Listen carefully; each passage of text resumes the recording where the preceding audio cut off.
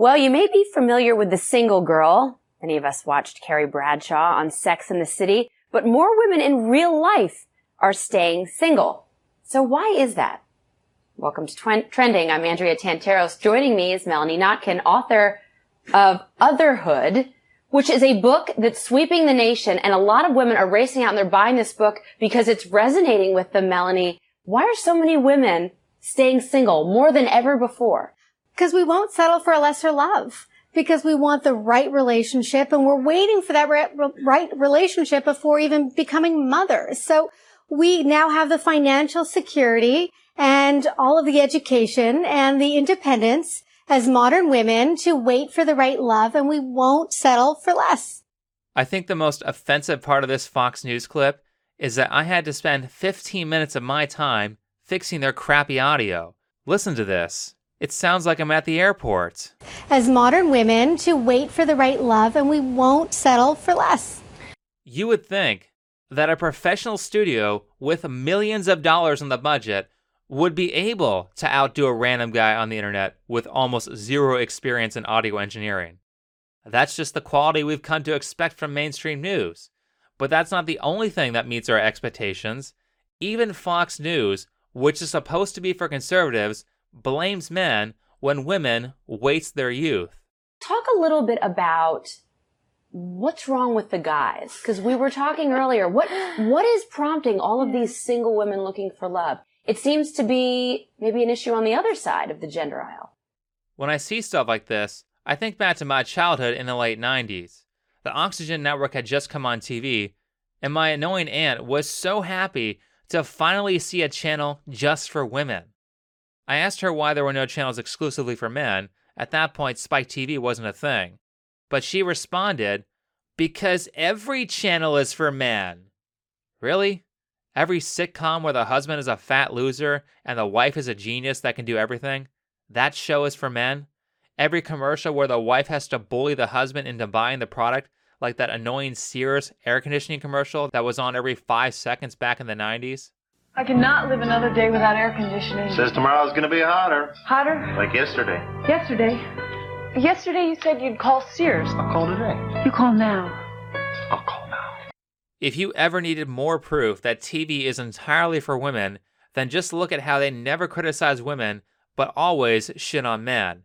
However, that's beside the point, because right now, we have a very pressing issue. Women are ending up childless. But have no fear, because our Twitter warrior, Savvy Auntie, is here. My God, have you ever heard of a more sad Twitter handle for a 45-year-old woman who wanted kids but wasted her youth? I'm the cool aunt. I gotta tell you, I had 2 childless cool aunts in my family. Both of them are miserable, and both of them have severe psychological issues. But let's indulge. Let's hear what our savvy aunt has to say about the problem of childless women.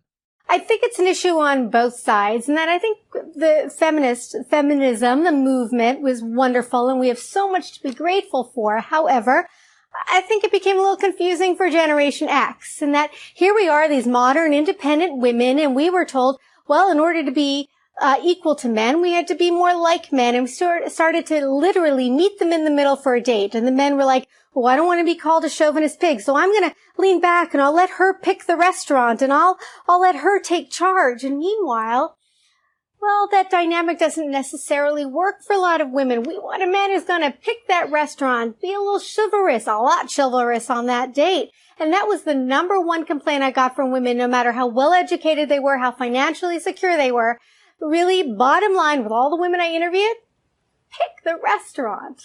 Did you guys notice that during this segment, she blames everyone but women? She said both men and women are at fault, but then proceeds to blame feminism for misleading women, and then says that men have to pick the restaurant. What specifically do women have to do? These dumb news reports always tell everyone to change, except for the women who are watching who actually have the problem. It's always someone else's fault. So I think it's a little bit of both. Women have to learn, as we know, to lean in at work, but lean back at night, and vice versa for men. Okay, I get what you're saying here. Men should lean in at home by doing all the work in the relationship And then, after taking on all that responsibility, when they get to work, they should lean back to let a less qualified female take charge. And I say less qualified because if she was good, then he wouldn't have to step back and give her a chance to lead. If she was actually more qualified, she would just be the leader. Thanks, feminism, for all this responsibility. Yes, feminism. Thanks for giving women so much agency and responsibility. Before I get to this next point, let's hear a word from this video's sponsor, Sandman. Zuck the cuck drinks water like a duck, but he also drinks your data. So tell him and Google to shove your data up their schwing-schwangs by downloading the Brave browser.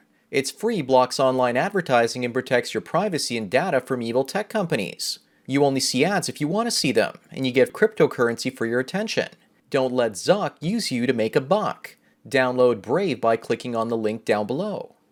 Alright, back to Fox News. Yes, we have a lot of choices, but the best choice, which feminism gave us, was to wait for love. That's actually not a good thing. Having a ton of options is only a positive outcome when you know how to filter out all the low-value choices. When faced with a bunch of different things to choose from, a smart person realizes that those choices are going to end up as a Pareto distribution. 90% of the options are going to suck, and 10% of the options will be better than the rest. So you ignore the 90% and focus on the few choices that are good by making sacrifices. The problem is, you see many women who don't want to make sacrifices, listen to feminists, and then try to pick up everything all at once. That leaves them paralyzed with too many options, and then they just end up choosing nothing by the time they hit the wall. This is how you get tons of unmarried women who are over 30 saying they are still trying to find themselves. And Clementine is in her mid-30s. She's an actress and writer. Correct. I'm still trying to figure out my place in this world and my purpose. When exactly are you going to find yourself? When you're 50? I mean, shit or get off the pot. Or are you just covering up for your failure to make good decisions? These women always want to make it look like it's their choice to be unmarried and childless at 35 years old. However, if you listen to this Jesse Lee Peterson panel, you'll hear that Clementine, our mid-30s cat lady, is unmarried because she is a bad person. Not because she hasn't found the right guy yet. He wouldn't want her even if she found him. She is so embarrassed about this that she is the only one on the panel who didn't give her exact age. These women try to look detached, but always get so offended when you call them on it. It's so obvious that they care they aren't married or childless. Don't take my word for it, though. Take it from my favorite evil spinster, Shallon Lester. Like, I remember somebody saying to one of my friends, like, oh, you're childless? And she's like, I am child free.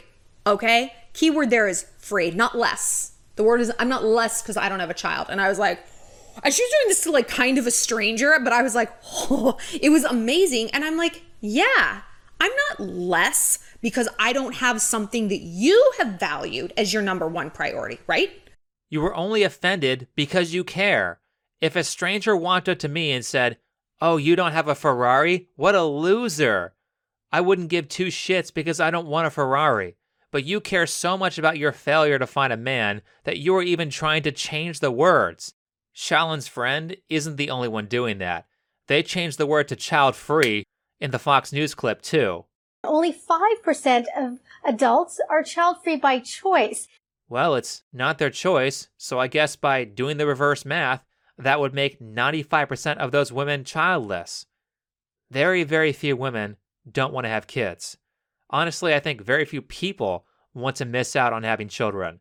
But women in the media are trying to make it seem like it doesn't matter because they don't want to admit that they are, one, not desirable, or two, made a bunch of bad decisions and wasted their youth. Speaking of wasted youth, remember this interview with Emma Watson? I never believed the whole I'm happy single spiel. I was like, this is spiel. Yeah. This is totally Isn't spiel. it interesting the stuff that we take I in and then have to know. unpack? It took me a long time, but I'm very happy. I call it being self-partnered.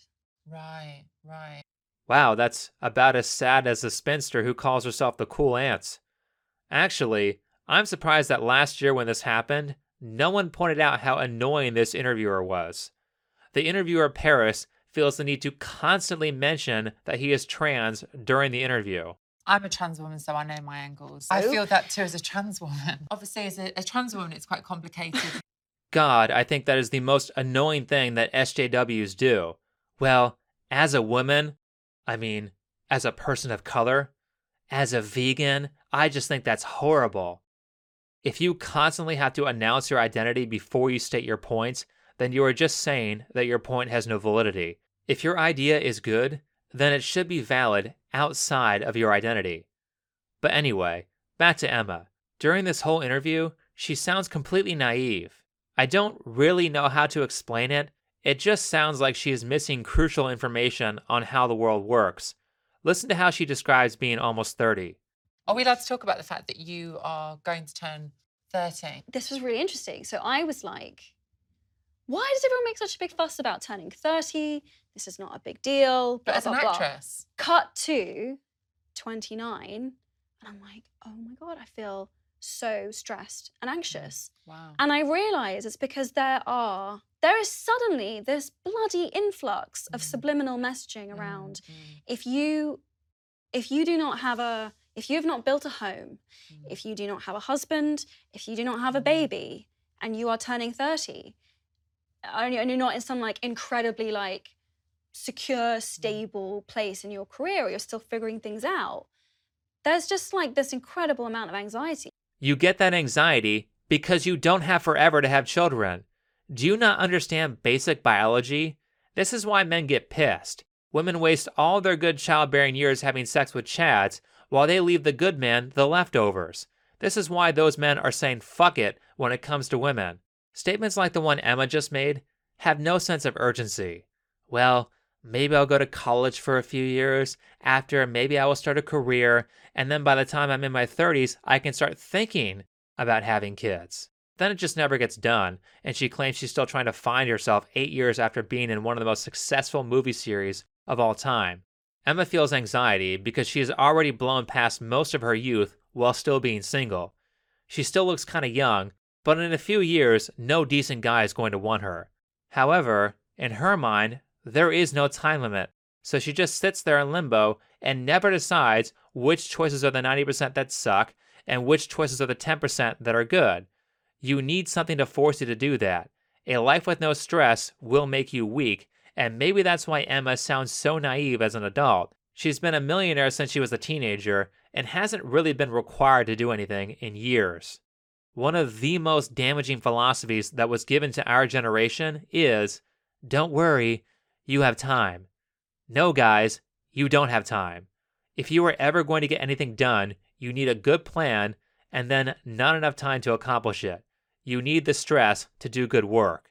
If you have 6 months to write a paper for your English class, do you get it all done at the beginning? Or do you wait until the last week when time is about to run out? People without deadlines or stress don't get things done, especially creative people. Do you think I do all these videos ahead of time? Absolutely not.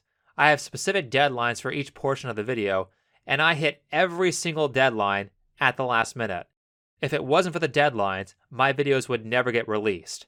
Now, some people are capable of getting stuff done right away, but most people aren't. Most people procrastinate, but that's not necessarily a bad thing. Some of my greatest ideas come to me while I am being unproductive. Usually great ideas are created by putting in a little bit of work at the start and then leaving it for a day or two to allow your brain to process the idea. However, you do have to have some kind of defense against over-procrastination. Every meaningful goal in life, whether it's small or large, needs to have a time limit or you won't do it.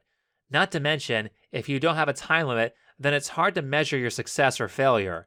If you are trying to lose weight, you might say, in 8 weeks, I want to lose 10 pounds. Well, it turns out that you lost 15 pounds in those 8 weeks, so you can say to yourself, okay, I guess 10 pounds was too easy. I know now to shoot for 15 pounds in 8 weeks. Maybe you only lost 5 pounds, so you say 10 pounds is too much, and then back it up to 5. Or you spend time figuring out why you missed your goal so that you don't miss it the next time. If you just say, I'm going to lose 10 pounds, but don't give a time frame, you lose a major tool that allows you to track yourself and make sure that you are on the right path. When you set a deadline, you are defining success so that you are able to tell if you are successful. Or maybe that's not what you want. Maybe you don't want to define success because success defines failure. Maybe you want to become like that mid-30s Clementine who is still trying to break into acting and find herself. If that's the case, then tell me, is it worse to spend nearly 2 decades as a miserable adult, or is it worse to deal with a little failure now so that you could be much better off in the future? I think I will leave it at that. So if you like this video, hit the like button, subscribe if you're new, comment and share. If you would like to support this channel, then you can do so with PayPal, Patreon, or Subscribestar. All of those links are in the description or on my channel page. Last, if you haven't checked out my BitShooter Facebook yet, then you can do so by clicking the link in the description or on my channel page. Otherwise, see you in the next video. Thanks for watching.